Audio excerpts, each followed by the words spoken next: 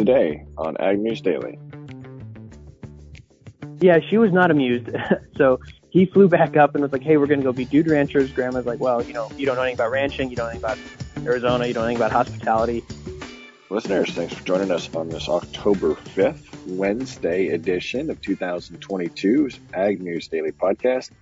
Jeepers, Delaney, the way that started off, I might need to go back to bed. You might need another cup of coffee too, Tanner. That's what I'm missing. I haven't had one yet. Well, what are you doing? Yes, I need to go fill that up. I don't know. You're the one that spent the morning in a coffee shop. Yeah, I don't even like having coffee. A glass of water. Yeah, well, if there's like a bunch of extra stuff added in, like peppermint mocha or pumpkin spice or whatever, then I typically do okay. But yeah, I've had my coffee for the next few months. That's funny. Well, that's good. It's a little bit of a gloomy day here. We got a lot of cloud cover. It's certainly going to keep a lot of farmers out of the soybean fields today. Did your husband get the beans down yesterday? He certainly did, and that is a huge relief, although we had lots more corn acres this year than soybeans, so we're really maybe only a quarter to not even halfway done. So it's okay. We're moving right along. I'm just worried, Tanner. I always like to make sure we get done by Thanksgiving time so we can enjoy our Thanksgiving and keep on moving. I don't know if we're going to make it this year if we keep having rain days like this, but I think we're probably going to be in the clear here because it's going to be pretty dry for most of the Midwest. Looking at weather forecasts here, harvest is moving right along, but expecting to see some dry weather. And it's still really dry when you look at soil moisture and the U.S. Drought Monitor, Tanner. A lot of the Midwest is continuing to be in drought-like conditions. And unfortunately, rain is not currently in the forecast for large swaths of the Midwest here for the next couple of weeks, Tanner. Yeah, and it looks like as we get into the end of this week and the weekend, wide portions of North Dakota, Minnesota, the state of Iowa, Nebraska, South Dakota are looking at freezing temperatures. So it may drop to 25 degrees Fahrenheit Friday morning, and then again also Saturday morning. So this is a widespread freeze alert as we look at the weekend, but also, like you mentioned, dry conditions. Nebraska's Bellevue fire has now grown to nearly 19,000 acres. So Tuesday evening, the fire near Halsey, Nebraska had covered nearly 19,000 acres and was only half contained. So despite the increase, the spokesperson for the Rocky Mountain Complex Incident Management for firefighters said that they made a lot of progress Tuesday into the evening. A result of a light rain and humidity has really slowed the fire activity down, but oftentimes what Mother Nature gives, she can take away, was the quote that was used here. So again, just caution to those traveling through Nebraska and everybody in the fields this fall, just be careful of those the potential fire starting hazards, and make sure you have fire mitigating equipment with you to prevent large fires like this from starting. Yeah, I just talked to a friend the other day who thankfully everyone was okay, but combine caught on fire and their entire field caught on fire after they were finished chopping silage. So definitely that time of year, with it being this dry, you got to stay on high alert. But Tanner, this time of year, we're also dealing with a lot of backlog on the U.S. Mississippi River. Commercial barge traffic on southern stretches of the Mississippi River were at a standstill on Tuesday as we continue to see extremely low water levels, which have been halting shipments of grain, fertilizer, and other commodities as they're trying to get down to our southern ports. This is certainly creating a little bit of a supply chain snag for especially U.S. grains that are hitting the supply pipeline.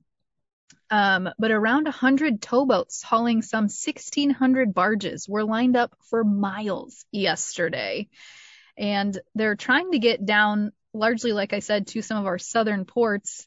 But one big trouble spot is near Lake Providence, Louisiana, that has been largely closed since last week and is really creating a logjam of barges here. So the U.S. Army Corps of Engineers is dredging the river to help deepen the shipping channel and to allow some cargoes to pass through. But a lot of folks are fearing that it's not going to be quick enough to get products out of the ports, Tanner. Yeah, that's not good news, but good news coming out of Ukraine. Their agricultural exports jumped in September. According to their ministry, the exports of ag products continued to flow out of Ukraine for more than 6.9 million metric tons as they were shipped out in September. 3.8 million metric tons shipped from the ports of Odessa, 1.24 million tons from the Danube ports, 1.18 million by rail, and 640,000 tons by road. The exports in September rose by 41% over August and accounted for nearly 71% of all exports from the country. So a big major focus there, thanks to Turkey and the United Nations that have been brokering these grain deals. They expect to see their shipments increase. Products were carried on 176 ships that left during September. That was up from only 65 in August. So the Ukrainian government is proud to state that those shipments are on the increase. Well, Tanner, as we continue to watch crop progress, we talked yesterday about where the nation sits as far as total harvest goes. But it's interesting. I was reading through an article this morning. North Dakota farmers are finally getting into the field and have had just shy of 6 suitable days for field work and are just really getting started. 3% of the state's corn harvested, trailing well behind the 5-year average. And as you mentioned, potentially going to get some frost this weekend, which could impact harvested acres again. I suppose, though, they're quite used to harvesting in the snow, Tanner. Do you think? I'm sure that that's something they don't enjoy doing, but have certainly the technology and experience to figure out. Hopefully this frost and cold temp doesn't bring snow with it and it's just chilly. But I want to jump back overseas again. Workers at the Felixstowe, which is UK's busiest container port, have returned to work after an 8-day strike. We teased this last 2 weeks ago, and it actually took place. But the congestion at this port has become a problem. This is one of the largest ports, container ports for the EU. The disruption of the strike had caused big issues, and they have a new one planned from October 7th or October 11th to the 17th if they don't get items figured out. So it looks like, Delaney, the biggest issue is pay, and that is between the port's Chinese owners, Hutchison, and the union, Unite.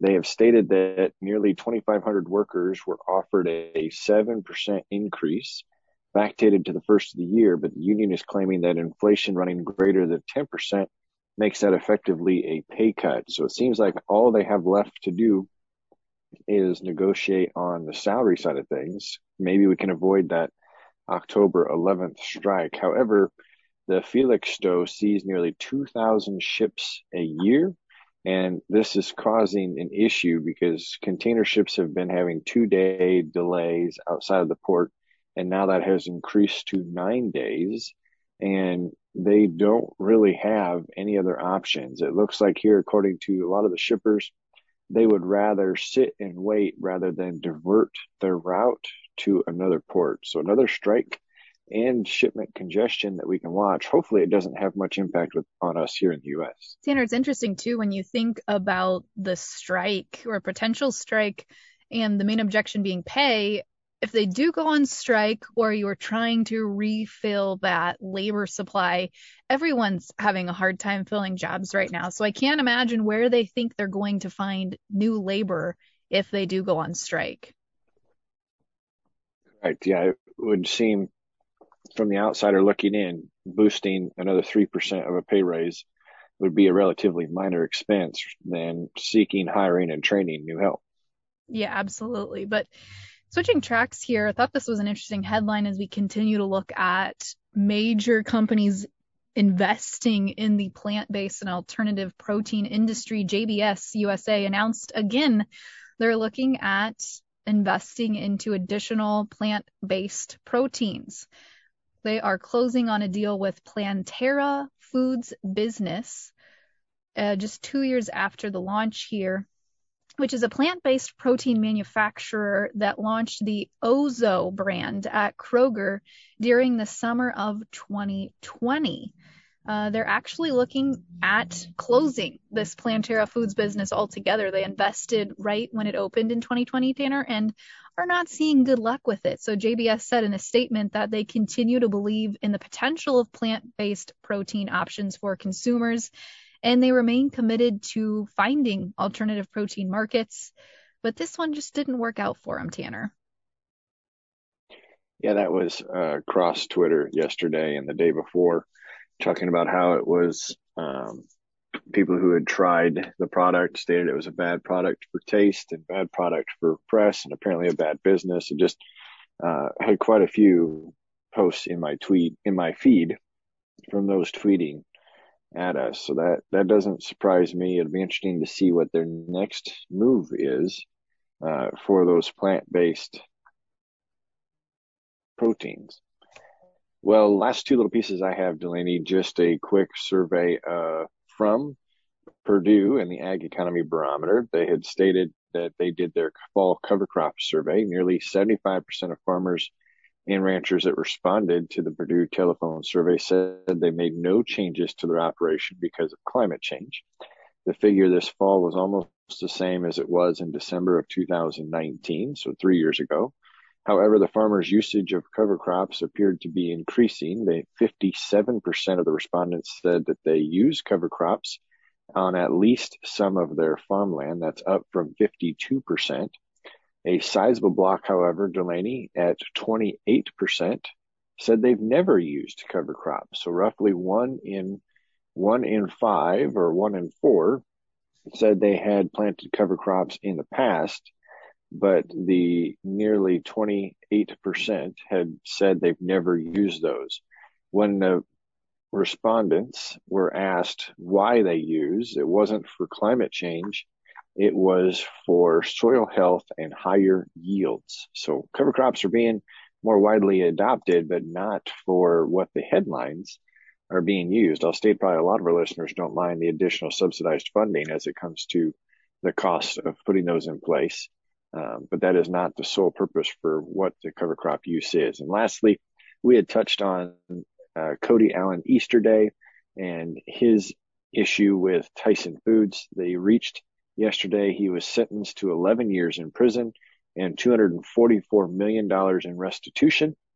However, he's been granted the opportunity for his attorney to provide a rebuttal and states that they may be able to use a portion of the $70 million in restitution already paid and using throughout this process demonstrated restitution that they are stating here may add back up. They're claiming nearly $12 million in services rendered.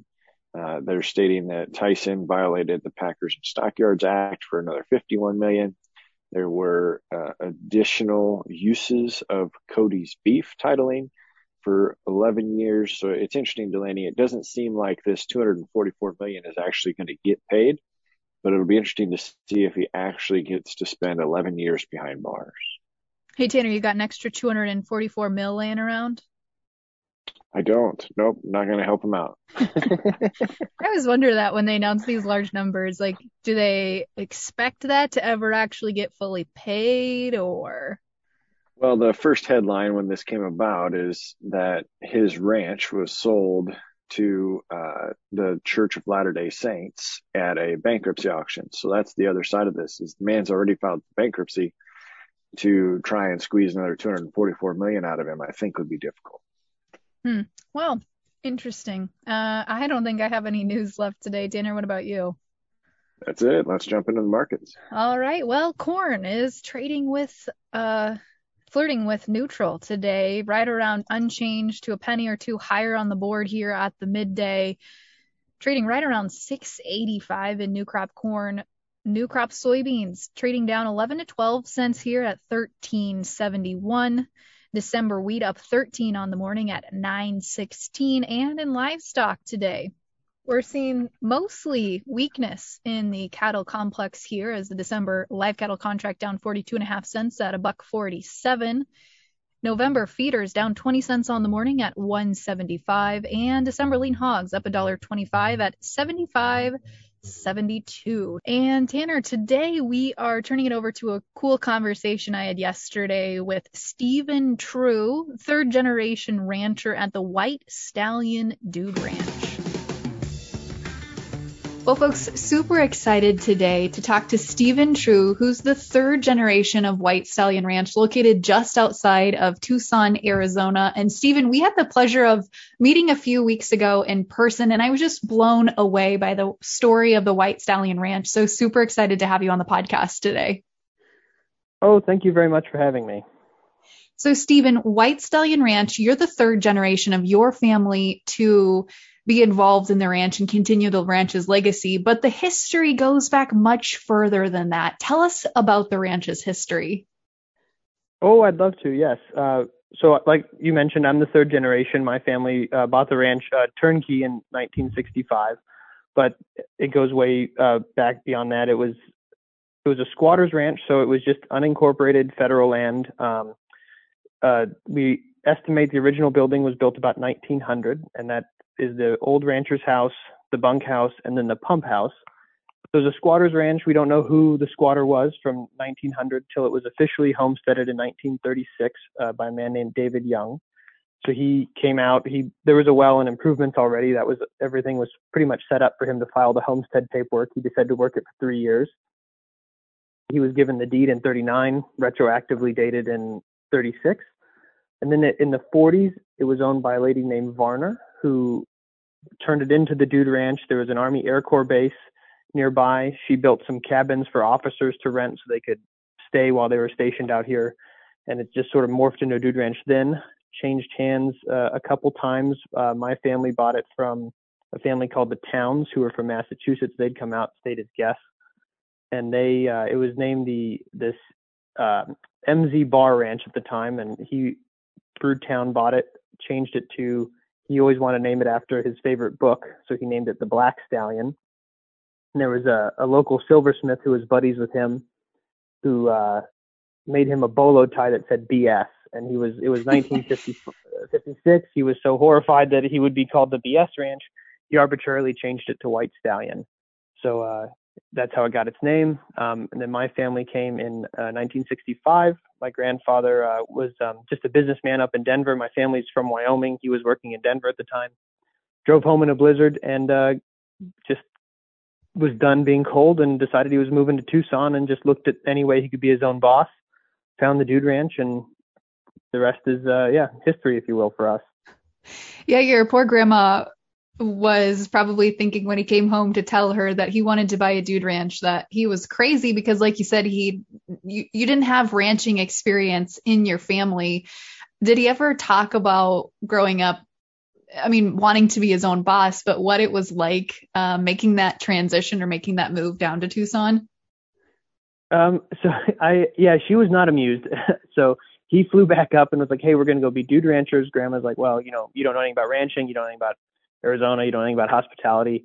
But he was really set to be in Arizona and decided this is what he wanted to do. He'd never really, specifically wanted to be a Dude Rancher or a rancher or anything like that. This was just his, ticket down here and what he wanted to do. So they just were hardworking, smart folks. So they just figured it out. But no, they hadn't had any, prior, let's work for a while and we'll go be ranchers. They just kind of decided to do it. Which is awesome. And obviously they've done things right because now it's been in the family for 3 generations. But Stephen, when you think about a working Dude Ranch, what is that? So we're a Dude Ranch means we take guests. So people come stay with us. We have rooms and a kitchen and lodge and everything for them to hang out, but we still raise cattle. So it's a ranch whose revenue probably mainly ours revenue mainly comes from the dude aspect. Some ranches are more from the cattle, and then they just take a couple dudes. But so people come and stay. They typically stay about a week. We teach them to ride if they don't already know how. We ride in the flats. We ride up in the mountains. We teach them to work cattle a little bit. We do some team penning and some cattle sorting and stuff like that. So it's a working ranch that has a hospitality aspect to it.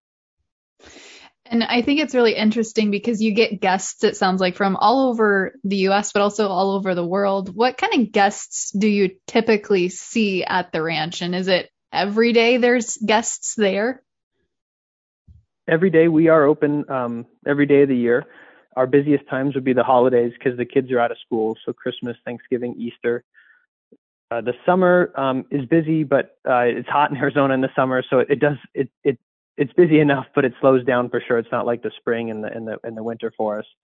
And yeah, we our biggest draws domestically would be Massachusetts, California, Illinois, and then internationally we get in a normal time. In the winter, we get 40% of our guests international, and then in the summer, we get 80% of our guests are international, most of whom are coming from England, although we get a lot of Germans, Dutch, French, and Scandinavian as well. How interesting. And Stephen, so it's a working ranch, right? Your main focus is kind of the guest experience aspect, but you guys also have cattle as well. Tell us about that side of the business. Oh yeah, so we raise here at White Stallion. We raise Texas Longhorn. We raise mainly for rodeo and then eventually their meat. But we raise them. They're pretty low maintenance cattle, which is pretty nice. They're predator resistant.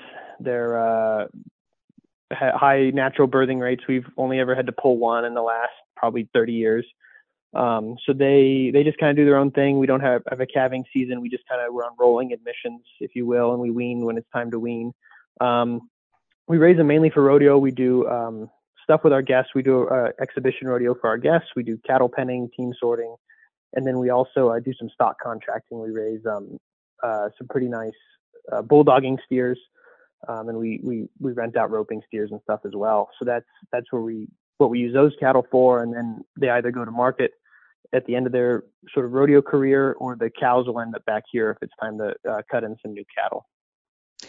And Stephen, you guys are really in the heart of the desert, nonetheless, more so down there in Tucson. And your ranch butts up to some mountains, which presents some interesting challenges, I'm sure, from a weather perspective, but also from a land ownership perspective.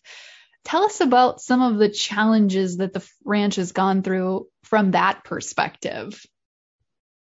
Oh yeah, so we're bordered on two sides by mountains. To the south is we're in the Tucson mountain range. To the south is actually our neighbor there is the Saguaro National Park West. Before us, it was we actually owned the mountain range to the south of us, but then in 1980, the national monument at the time came and claimed them under eminent domain. They were going to pay us what they considered fair market value. My grandfather he always said he wasn't in the land selling business. He loved to fight. He hated government. So he said, why don't we do a three-way land trade with BLM? They can get involved. There's an in-holding out there they want. They have some flats I want. Then why don't we just facilitate a three-way trade? The National Monument said that they weren't going to entertain that. So my grandfather went to court. It took 5 years, and in 1985, we ended up doing the three-way land trade with them and the BLM. So that'd be our biggest challenge, I guess, with that. Then we own the Eastern Ridge. There's a ridge line to the east of us we own, which is very nice for riding and stuff. But obviously, that creates quite a the Longhorns aren't scared of mountains, so that we do have to make sure we are patrolling the fences, even though it's rather rugged territory, because the Longhorns they'll go right up and over them. That's super interesting, just thinking about all the history and the challenges that you guys have been through there. But like we've said, you're the third generation of White Stallion Ranch. You and your wife are actively helping to manage and run the ranch day to day. But at some point, I'm sure there's going to be that discussion of having you guys take over the ranch. What plans do you have as you guys continue to look at becoming maybe the primary ranch owners and decision makers?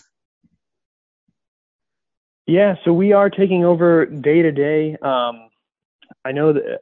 So yeah, we're day to day. Dad, anytime we take a job away from Dad, though, he just goes and finds a new one somewhere else. So he's stayed as busy, but he's just involved more off property with other things. To be honest, I don't have too many details on how we're passing it down. I know that it was quite a process to pass it down from my grandparents to my dad and uncle.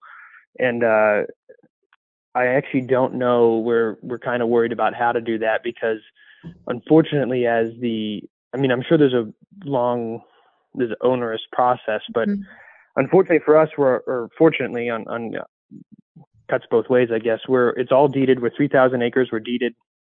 We're surrounded on two sides now by town, and so the land value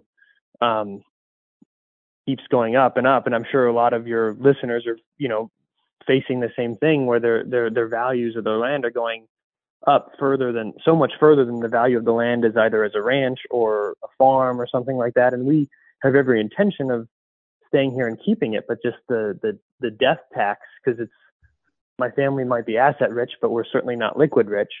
And then, the death tax on a property like this will be obscene. So we're trying to figure out how to pass it successfully. Yeah, which I think is a challenge that I'm sure a lot of our listeners face, of ground or assets that have been in the family for generations, and figuring out the best way to make that transition as smooth as possible. Stephen, in the event that any of our listeners would be interested in being guests at your Dude Ranch, it's not just for city people that want in a ranch life experience. You get quite a few visitors from all over the spectrum. Is that right? Oh yeah, I'd say half of our guests come almost never having seen a horse before, and then the other half own their own horses at home or come from the West. And it's just, they want to come see a different part of the West because they're from Montana or Wyoming or somewhere up there. And they, obviously we have a very different landscape down here, and the saguaros and different style of mountains. So it's, and we have horses that we cater to people who, ride very well and ride at home all the time and work their own cattle and stuff. So it's a fun vacation, no matter your experience level. And, this way you can go run around in the desert. You don't have to do your own dishes, and you have a nice comfortable bed that you didn't have to make at the end of the day. And so it's fun for all experience levels. Absolutely. And I can attest, it's an awesome ranch. I got to visit a few weeks ago when I was in Tucson, and it's just a really unique experience, I think, regardless of if you come from an agricultural background or not. But Stephen, if we do have listeners that are interested in visiting the ranch for themselves, how can they find out more information? So the best would be whitestallion.com is our website. So that has all of our information about our rides and activities and all the, amenities that we offer in rooms. Another way, you could call 520-297-0252, and then connect either to the front desk or reservations through that number, and they're happy to answer any questions. But the website has a lot of information and photos, and we have a Facebook as well under White Stallion that you can check out. Fantastic. Stephen, thank you again so much for joining us today. I feel like we've just scratched the surface on the White Stallion Ranch story, but certainly fun to hear nonetheless. Oh, well, thank you. Thank you very much for your time and having me on. Well, that was really cool, Delaney. We obviously had a chance to talk to him, and he was out working. It's always great to get boots on the ground experience, some perspective for our listeners to hear.